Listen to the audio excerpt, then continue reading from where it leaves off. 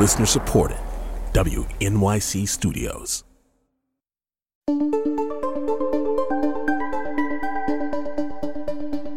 This is Politics with Amy Walter from The Takeaway.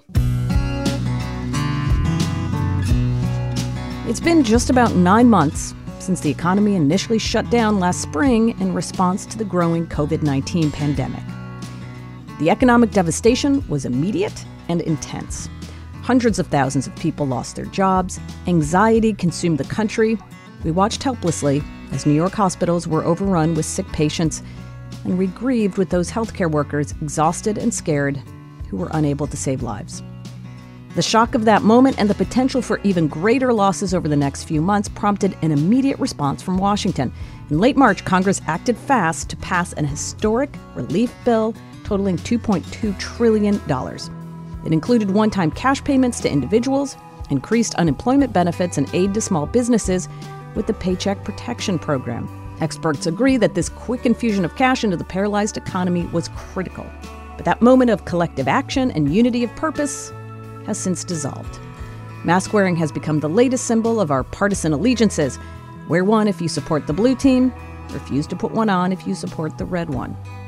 Meanwhile, bipartisan agreement on another stimulus package remains out of reach.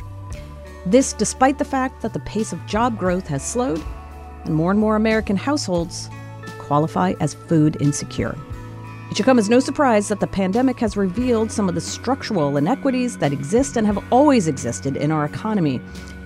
On one hand, we've seen the stock market surge to record-breaking levels. Meanwhile, more than 8 million Americans have gone into poverty since May. It's also easy to become jaded when we hear a long list of numbers, but those numbers represent people with real lives and stories. I was thinking of what I can do next. Looking for another job. My kids are home. It's not safe for them to be home and me going out and working. I was behind for rent, for gas, for internet. I literally was worrying how I'm going to feed them. We all lost our health insurance. Some of us are going without health insurance, and some of us are either paying some subsidized amount or paying, like in my case, I'm paying the full amount every month, which is very difficult to try and balance my budget with. I have reached out for help because I feel on hard times due to this pandemic. I lost my job, I have no income, and I had nowhere else to turn to. My name is William Spriggs. I'm a professor of economics at Howard University and the chief economist to the AFL-CIO. I asked Professor Spriggs to walk us through the current economic picture. The industries that were most directly affected by the issues of orders to shut down or that lost business because people didn't feel comfortable in public spaces, they have been slowly recovering. The hardest hit in terms of number of workers was the restaurant industry, which is huge. We have to remember that at the beginning of the year, we had as many people working in restaurants as the entire United States manufacturing workforce. They have slowly recovered.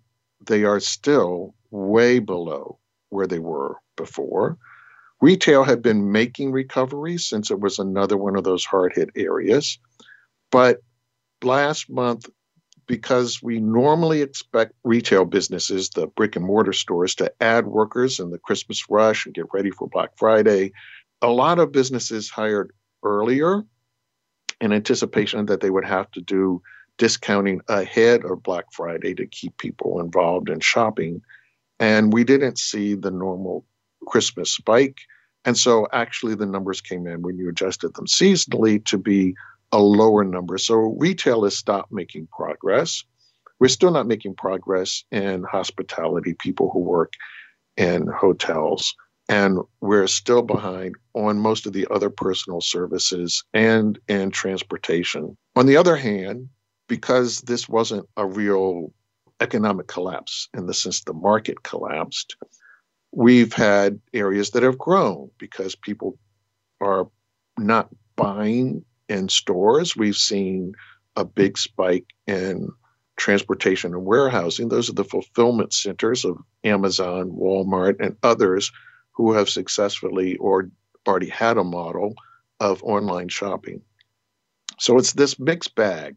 It's pretty clear that the structural inequities that have been part of the U.S. economy for some time now have always been there. We're just really laid bare and in this COVID era and seem to be getting even worse. Where do you see things? Well, I see the turn in the virus in part influenced by a sense that it had racially disparate effects, that Black workers were dying at far higher rates than other workers. Somehow or another, I believe, gave a sense that this was not as critical as everybody thought it would be. And that's part of what I believe turned this into a partisan issue, as opposed to understanding it as this national crisis, since we're about to lose more people from this virus than our casualties during World War II. And I am fearful because what should have been unifying, this should have been like all the science fiction movies that everybody grew up on where the aliens come to Earth and try and kill us. And the world, comes together and beats the aliens. Well, the virus is the alien. And so I worry because this has become partisan and because the pain is not equally felt in all communities, there will be this tendency to accept the pain and the suffering and the loss, and attempts to solve the problem become a partisan issue and make it difficult to pull together, do the right thing on the virus so we can do the right thing on the economy. And part of doing the right thing on the economy is making sure that we are unified, that we see this as this outside force that has attacked our economy, and that we understand if households can't go to grocery stores, if people aren't paying rent, this affects the whole economy. And so supporting people becomes important for the economy. Instead, in this partisan world, it's become the typical whether people are worthy. And our sliding scale on worthy has become disturbing. It used to be, there's the deserving poor. Now it's the deserving workers. We accept poor workers. We accept that. Now we're into, you have to be a deserving worker. We have economists now saying, at least this is a recent survey by Reuters of their economists that they surveyed, with the majority of them saying we're going to see the economy reach pre-COVID levels within a year. What do you think about that? They're optimistic. No one else thinks that. The OECD doesn't think that. The World Bank doesn't think that. It will be well into 2022 when we can piece everything back together, because it's going to be late into the summer before we have enough of the vaccine that people are going to feel confident enough, and businesses will feel confident enough to get meetings going so that people on airplanes, so people feel comfortable going to hotels and going back to Disneyland and Disney World and going on vacation and sitting inside at restaurants. So it's going to be somewhere around early 2022 before everything is back up. And we need patience with the economy as it gets to there. The Fed has signaled they're going to be patient, and we need those with the fiscal strings so that what the Fed is doing doesn't exacerbate inequality. Because if the Fed is the only one with the oar in the water, the canoe only goes in one direction, which is to increase inequality. And we've seen that. Our billionaires have become trillionaires in the face of this because we don't have both oars in the water. And that works because they're going to be able to buy up a whole bunch of stuff, and the stock market will be continuing to do well. Meanwhile, a whole bunch of regular Americans continue to suffer. Correct. I just want to get you, as we end this here, to sort of think ahead now beyond, let's say we are in 2022, the economy is back to the place where it's been. It seems to me that the challenge that we have, and so many Americans have, is the folks who came back from the 2009 recession still hadn't gotten their feet fully planted before this big COVID wave hit them. And now to kind of come back up from that, what do you see as the next challenge? Like what is the next big wave out there that could make it difficult for them to ever feel like they're really back? Well, if we don't give the aid to state and local governments that they really need, we won't reinvest. We won't make up for the investment that we have frozen. We know the disparities for kids at home based on their income has been huge and growing. And so we have to put enough money back into our schools to help those kids make up ground. But that's not going to happen unless Congress does the right thing. We know that we're going to end up with a drag on the economy because of state and local governments. And we have to remember, unemployment insurance is countercyclical. It helps when the economy goes down. As the economy starts to expand, it becomes a drag, especially in this situation because the state unemployment insurance systems are totally bankrupt and they have to pay back that trust fund. They have to rebuild their trust funds. And we already saw from the Great Recession what North Carolina, Florida, Missouri, and other states did. They made the program less accessible, which is part of the reason we have the difficulty with handling this situation. So people will find themselves further behind because the next time they go to get unemployment checks, it's going to be a much worse program. It's not going to be the safety net the economy needs. If we allow people to become homeless, to be evicted, it's no telling when they'll ever get back because we will have ruined their credit scores. We would have wiped them out. When people get evicted, they lose their possessions. They get evicted. They lose so much of their possessions. So it's not just that they're going to need an extra down payment to get the next apartment. It's not just that they have to figure out, how can I get to work if I don't even have a roof over my head? And therefore, it may be harder to reattach them to the labor force. But we're going to have them even losing the little tiny bit of possessions they had. So it's going to be a much rougher road if we don't compensate the losers in this equation. And these were sacrifices we all benefited from. We all benefited from keeping the disease from being worse than what it would have been. Well, Professor Spriggs, I really appreciate you taking the time walking us through this. Thank you so much. Thank you for having me. William Spriggs, professor in the Department of Economics at Howard University. He also serves as chief economist to the AFL-CIO.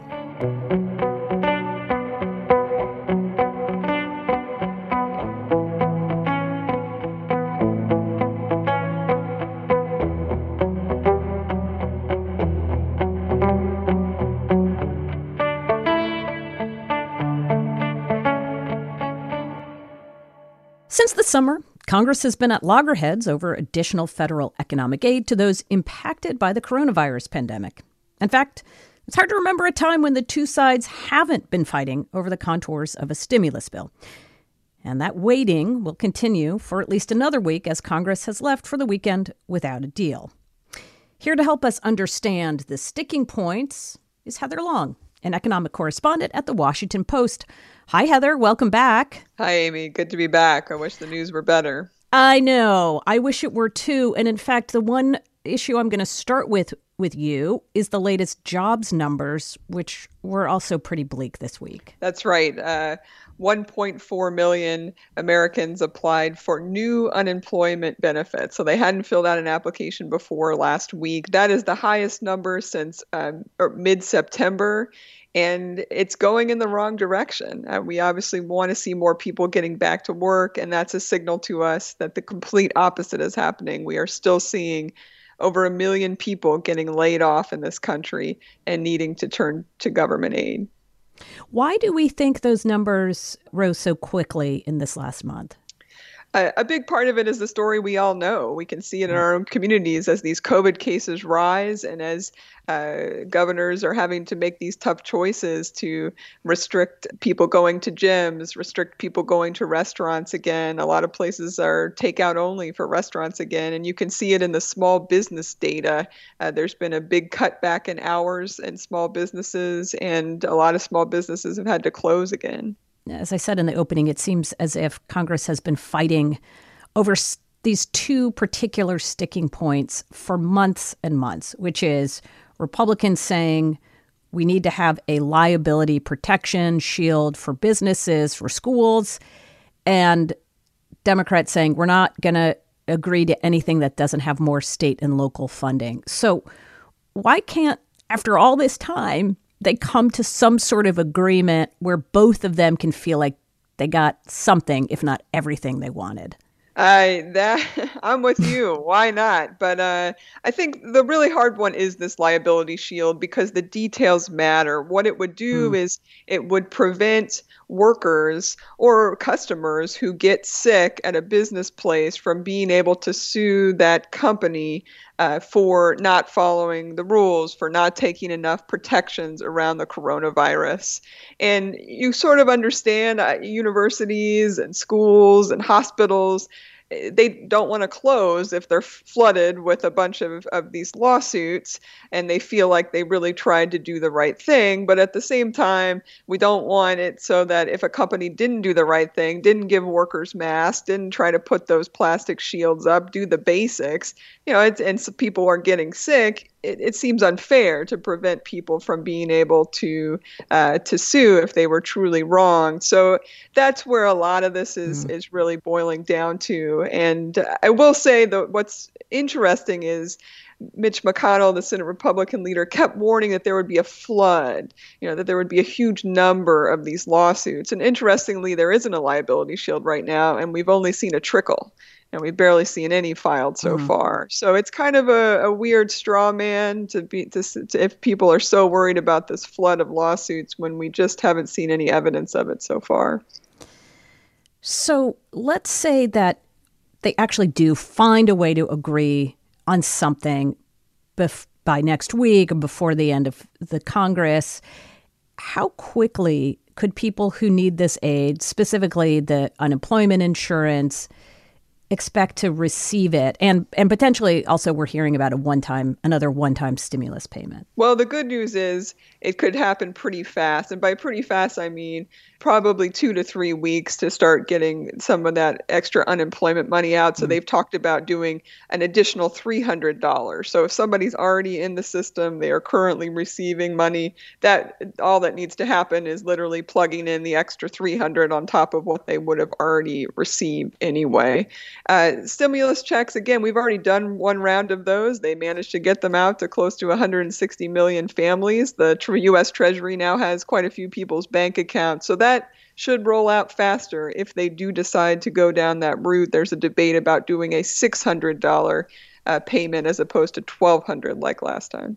And then what about those PPP payments? As we're saying, a lot of small businesses are struggling a lot.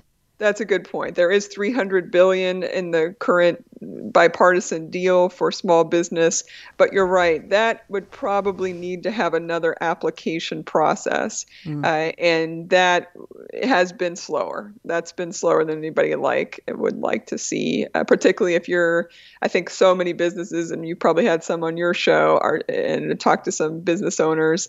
It's do or die moment right now at the holidays, and I think a lot of people are making decisions. Am I going to stay open after January 1st? You've done such great reporting on the real people behind these stories. And if you could talk to us about the folks who are hurting the most, it seems, are women, and especially women at home with small children. I agree. I'll just say that as we reported Monday, 12 million Americans are roughly $5,000 right now behind on rent and utilities. And we profiled 2 moms with kids. And I just don't, they said, what do I do? And I'm on the phone like, I don't know. And you were able to help some of them. People reached out to you and asked how they could help, right? I'm happy to say there's a lot of good Americans in this country. Both those women who were profiled in our article, a mom in Michigan and a mom in Nashville, readers poured money in. They were both several $1,000s behind, and readers gave over $20,000 to each woman. And singer Taylor Swift personally donated $13,000 to each woman. Wow. So in between dropping a new album, she helped out as well. It's good to hear. Well, Heather Long, thank you so much. Really appreciate it. Thanks, Amy. Heather Long is an economics correspondent at The Washington Post.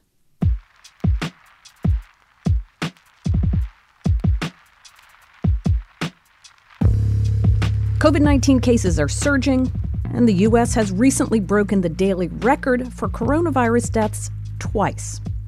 Since March, we've made it a point to hear from people dealing with the fallout of the pandemic.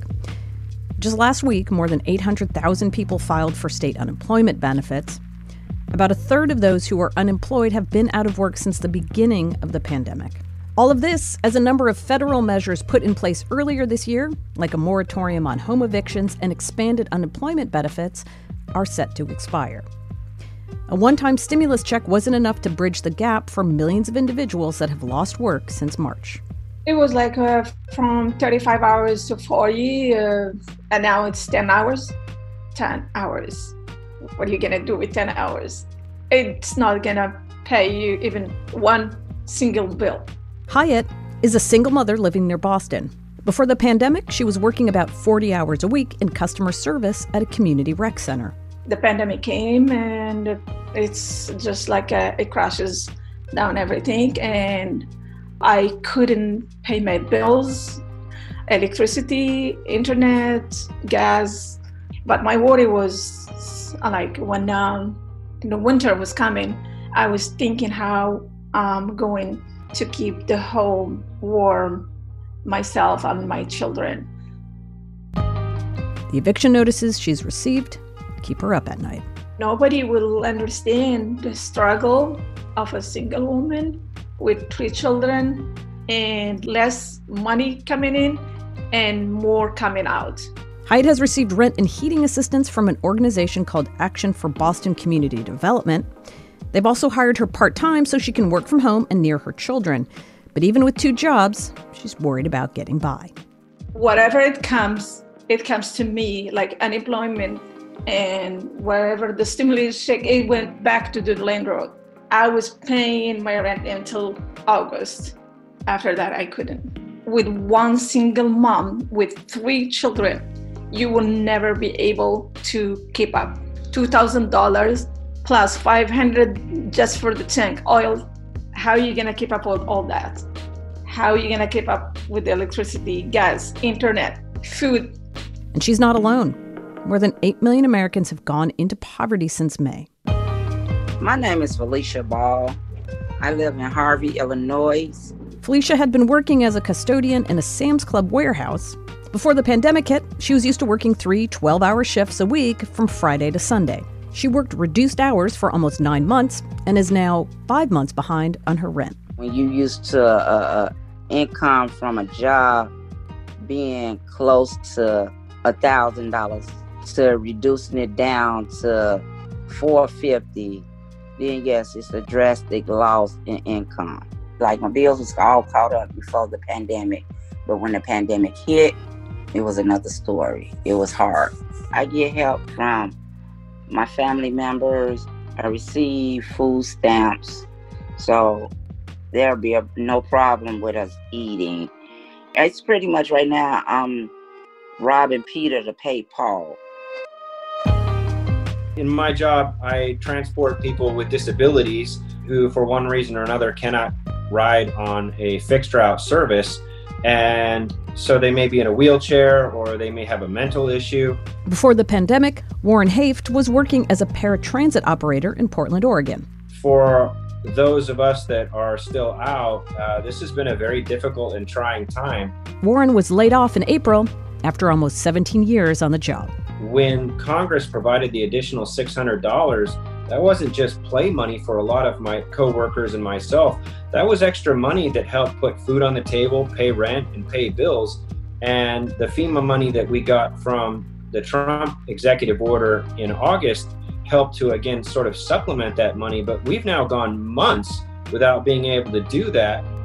And although he and many of his former colleagues want nothing more than to return to work, Warren's job prospects don't pay enough for him to get by. One of the frustrating things that we're encountering right now is that the job market that's out there in general pays far less than what we were getting paid. Most of the jobs out there that I could apply for pay less than what I receive on unemployment. Thanks to Warren, Felicia, and Hyatt for sharing their stories and their struggles. And we know many of you are struggling too. Have you had trouble keeping up with your day-to-day expenses since March? How are you doing? This is John. I'm from Reno, Nevada. My wages haven't gone up in 20 years, despite the fact that I have a bachelor degree. So the struggling part is an ongoing thing.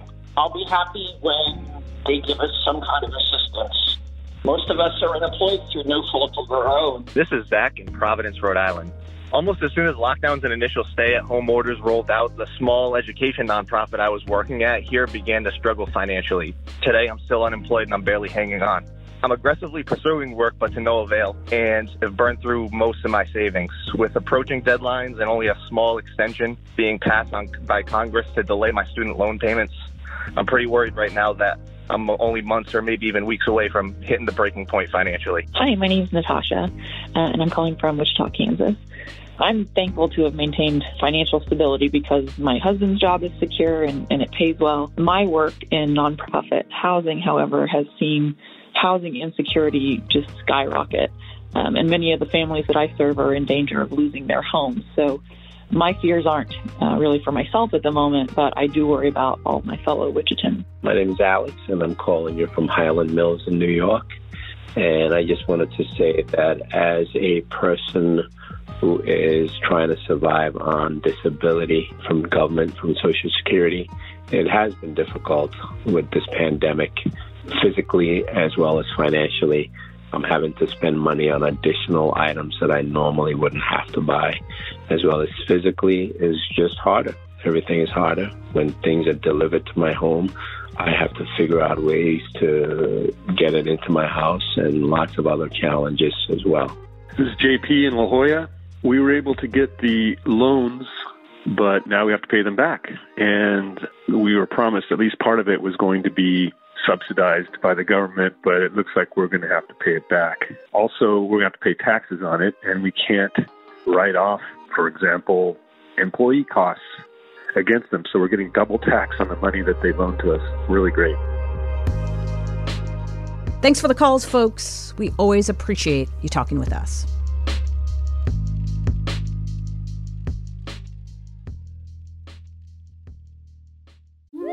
Hi, I'm Alexis Ohanian. You may know me as one of the co-founders of Reddit, but more recently, a large part of my identity is being a father to my wonderful daughters. In my podcast, Business Dad, I hope to open the conversation about working parents a bit. You'll get to hear from a wide range of business dads, from Rainn Wilson and Guy Raz to Todd Carmichael and Shane Battier, to find out how they balance being a dad with a successful career. Business Dad is available now, so be sure to listen and subscribe wherever you get your podcasts.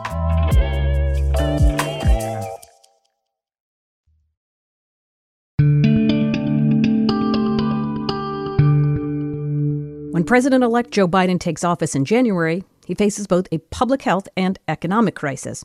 And key to his management of these dual crises are the people he's surrounding himself with. Alex Thompson is a national political reporter at Politico and co-author of the Transition Playbook. He's been following Biden's nominations closely and says there's a lot we can tell from who he's picked on his economic team. It's a lot of familiar faces is the first thing that I will say. You have Janet Yellen over at Treasury, Barack Obama's pick to lead the Fed. You have Brian Deese to head the National Economic Council. He also is an Obama veteran. You have Cecilia Rouse, who comes from Princeton, but also is an Obama and Clinton veteran. You have Jared Bernstein, who's been with Biden forever, who is on the Council of Economic Advisors with Rouse. And even, Obama's former head of the National Economic Council, Jeff Zients, is the so-called COVID czar. But you imagine he's going to be in a lot of meetings about the economy and economic recovery. So I would say you're going to have a lot of people that have a lot of experience that we've seen before, but that some critics say, didn't exactly do the best job with the last economic recovery. Well, yeah. What kind of message then do you think he's trying to put forward, Alex? It's that why should we expect that their experience with one thing should tell us about their experience here? I mean, Biden's signal is that he is prioritizing experience and people that he considers to be crisis tested over fresh thinking.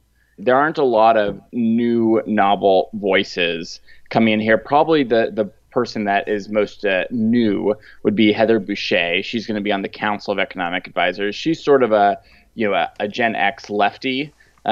She's been very popular in sort of left-wing, sort of, Elizabeth Warren-esque circles. But, she's just one voice on the Council of Economic Advisors. She's not heading it.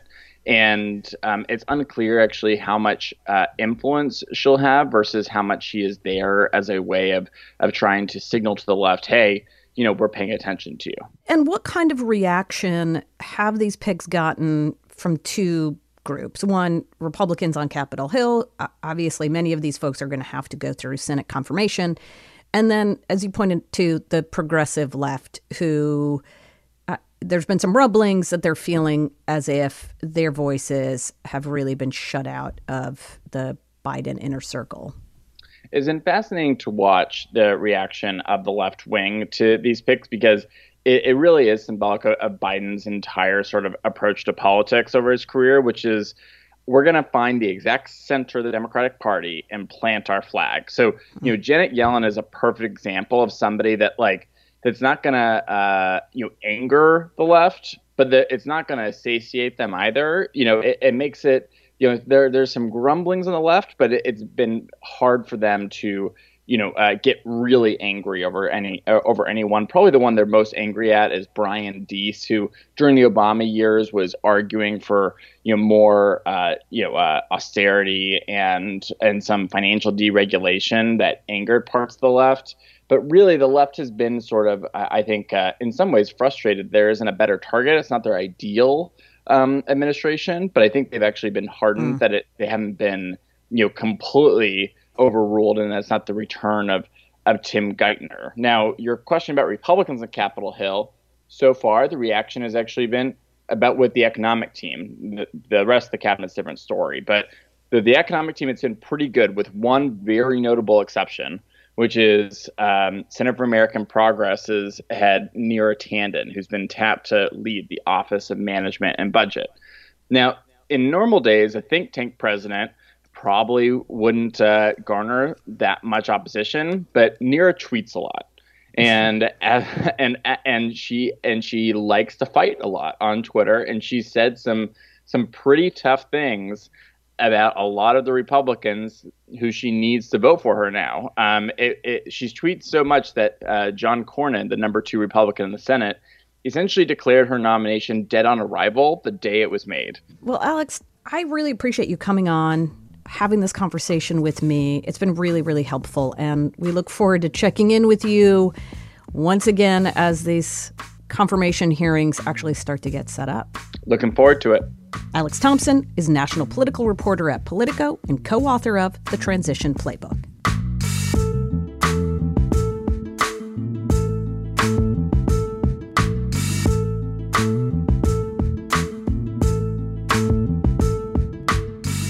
If you lived in New York during the last election cycle, you probably know who Nicole Malliotakis is. We have returned the 11th Congressional District to Republican hands.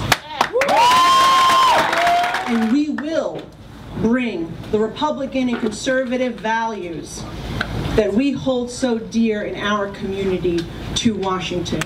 Today, she's Congresswoman-elect from New York's 11th Congressional District, which includes Staten Island and part of South Brooklyn.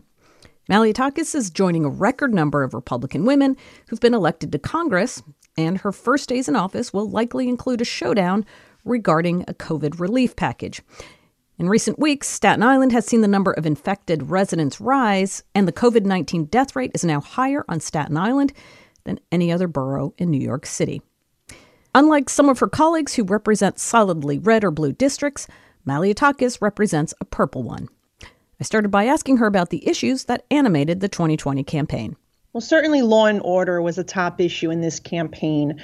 Under Democratic Party rule here in the city and the state, crime has skyrocketed due to a number of criminal justice reforms that have been put in place and have led to career criminals being released back onto our streets.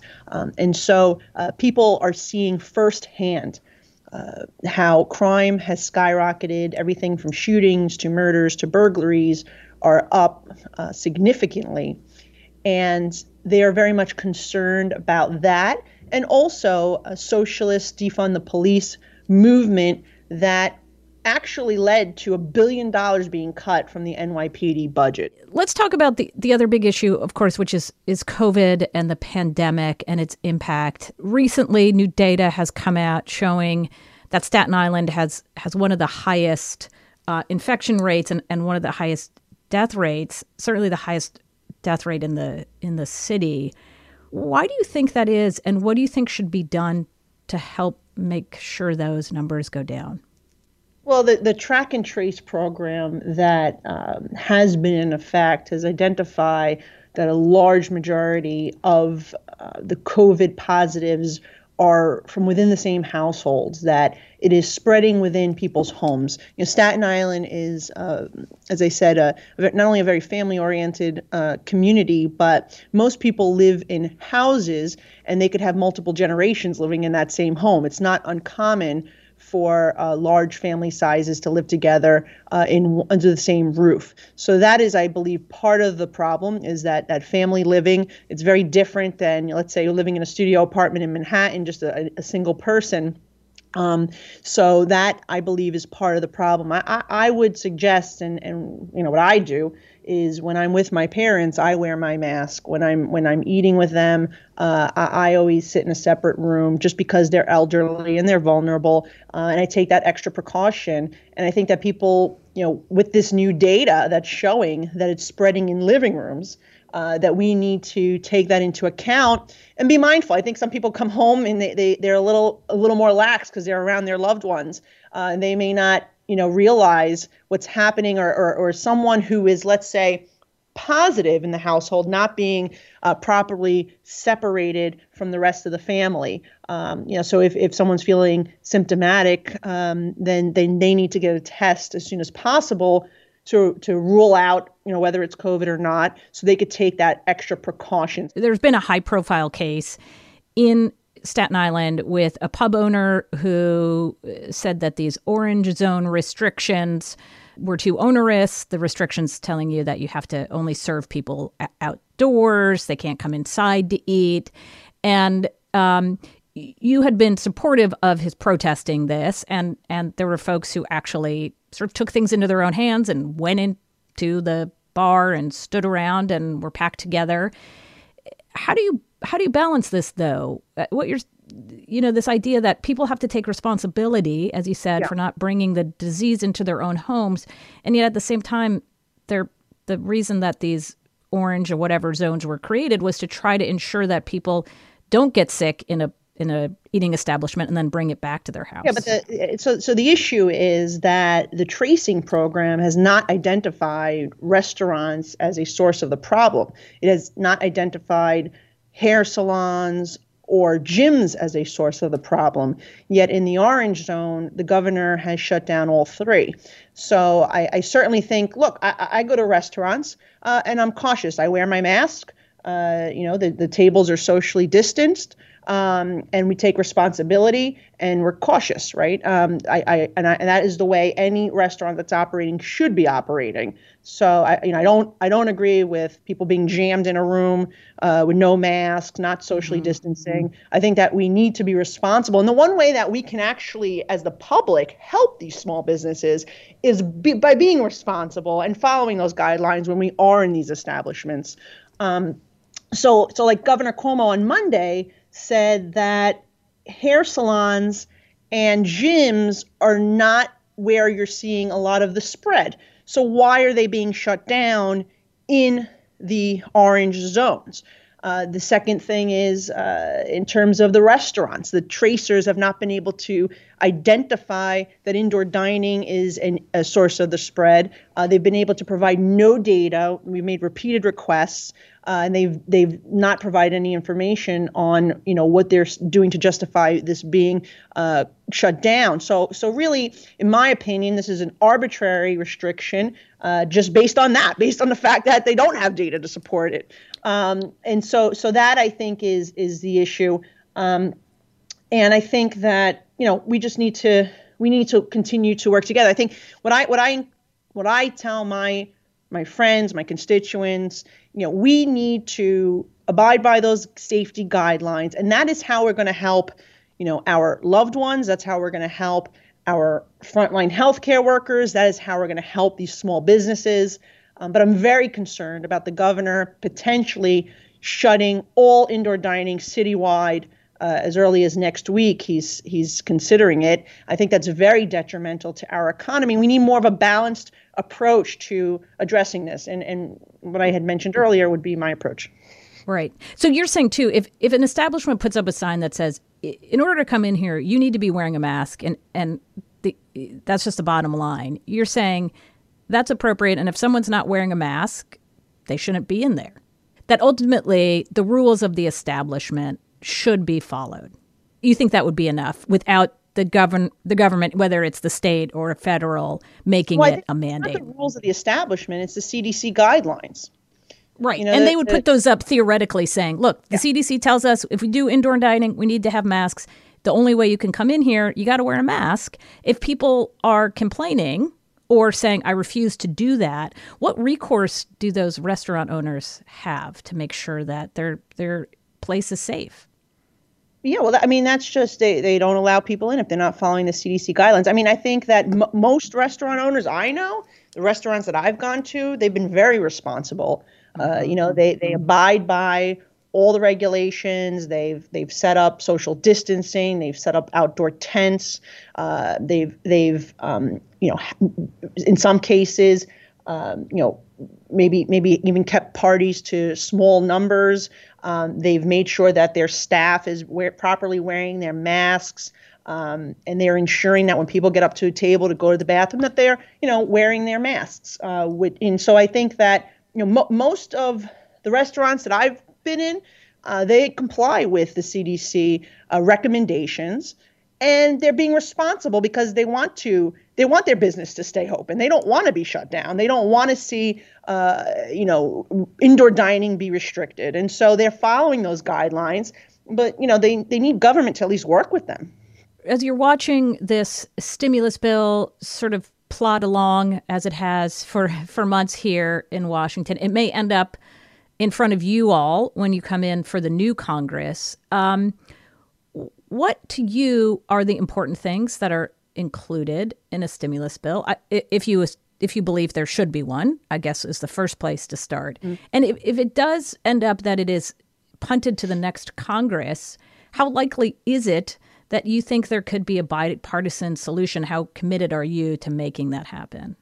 Well, I'm very committed. I'm hopeful that they will pass it in this Congress because time is of the essence. Mm-hmm. Unemployment checks are going to be expiring at the end of this month.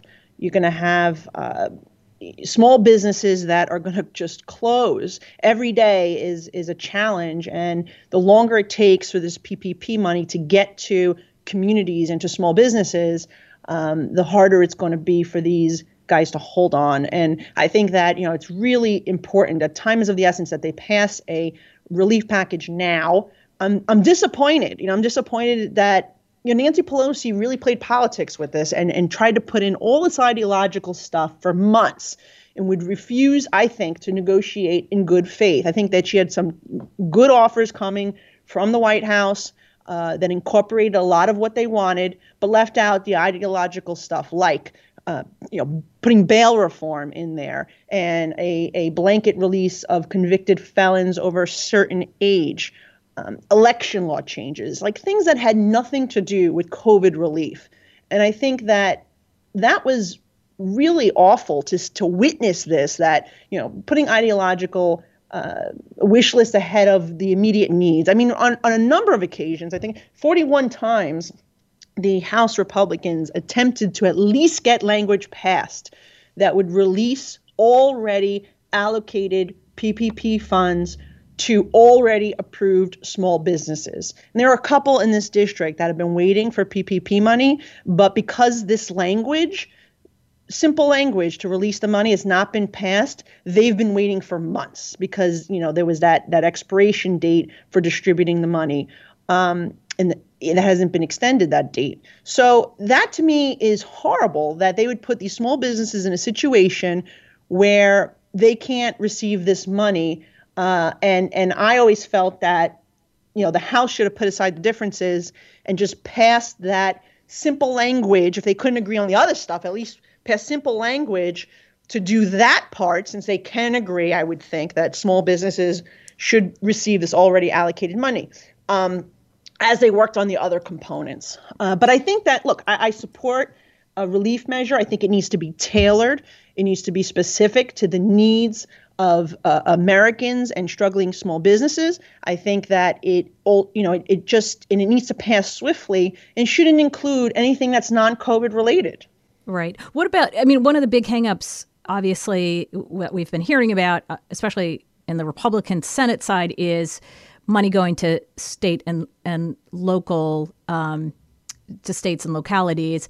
New York, obviously very hard hit by the pandemic, especially earlier in the spring. Do you think that it is important to ensure that there is money in there for those communities that have already blown through their budgets and are looking at huge gaps? Yeah, look, I want my city and state to receive more federal funding. I also want to ensure that it's being spent properly. I think that there needs to be certain commitments, certain restrictions in place to ensure that that money is going to be used appropriately and to deal with the pandemic. And so that's my position on it. I know, even our MTA is struggling tremendously. Which is our transit system here in New York, is suffering significantly due to lack of ridership because the economy has been shut down. They need assistance, and I support some assistance going to them. But again, it has to be used appropriately, and perhaps with restrictions in place. One of the things that I've suggested is, right now, there's no grant program from the state. Some states like California, New Jersey have offered some grant programs to small businesses that have been mandated to shut down. And here in New York, where we have these orange zones and red zones, and Governor Cuomo continues to shut them down, there should be relief. And these are small businesses that paid taxes for so many years, and they deserve to get some of that money back if they're being shut down by government mandates. And so I believe that a portion of this money should be used toward providing some type of relief for those struggling small businesses that are being shut down no fault of their own. Next week, the Electoral College is going to certify the results. What are your expectations? Do you think by next week the president should concede, especially we are likely to get to a place where there are no more lawsuits that are pending? I don't know. I mean, every day it seems that there's, more witnesses, more evidence, there's affidavits. I think it needs to be heard. My concern is that there were so many in the Supreme Court. Do you think, or you're saying? Well, number one, the states are having hearings that should play out, but I do believe that if granted a court date, that they should be able to. It depends on which state we're talking about. And again, I'm in New York, so I don't know exactly what's happening in terms of the hearing processes in these states, but I do believe that any questions of irregularities and fraud need to be thoroughly investigated. I think there's nothing wrong with that, ensuring that, in fact, I think our republic deserves to have that done, flushing out any concerns of irregularities or fraud. Remember, this election year was very different because a lot of rules, a lot of laws changed to accommodate more absentee ballots. And, whether it's, we have to make sure that people are submitting these absentee ballots are submitting them legally. I could tell you in my district, we found a number of dead voters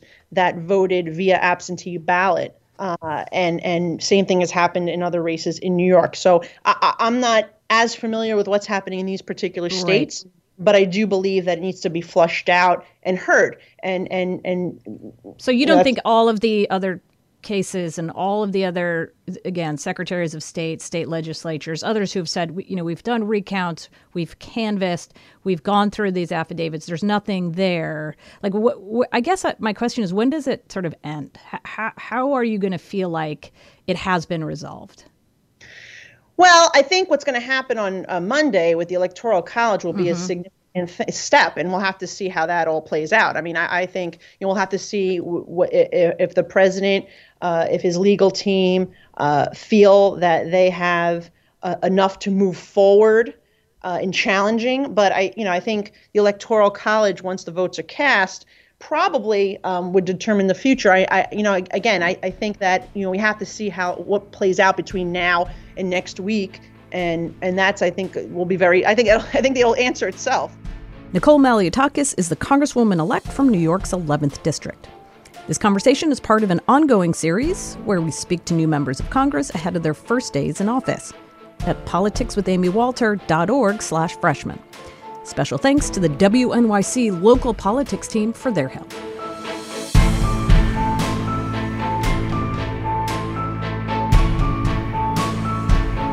That's all for us today. Our senior producer is Amber Hall. Patricia Yakup is our associate producer, and we had help this week from Ethan Oberman and Jackie Martin. Polly Irungu is our digital editor. David Gable is our executive assistant. Jay Cowett is our director and sound designer. Debbie Daughtry is our board op. Vince Fairchild is our board op and engineer. Our executive producer is Lee Hill. And special thanks to the Action for Boston Community Development, the Illinois Association of Community Action Agencies, and the Amalgamated Transit Union for putting us in touch with some of the voices you heard on the show. Thanks so much for listening. It's Politics with Amy Walter on The Takeaway.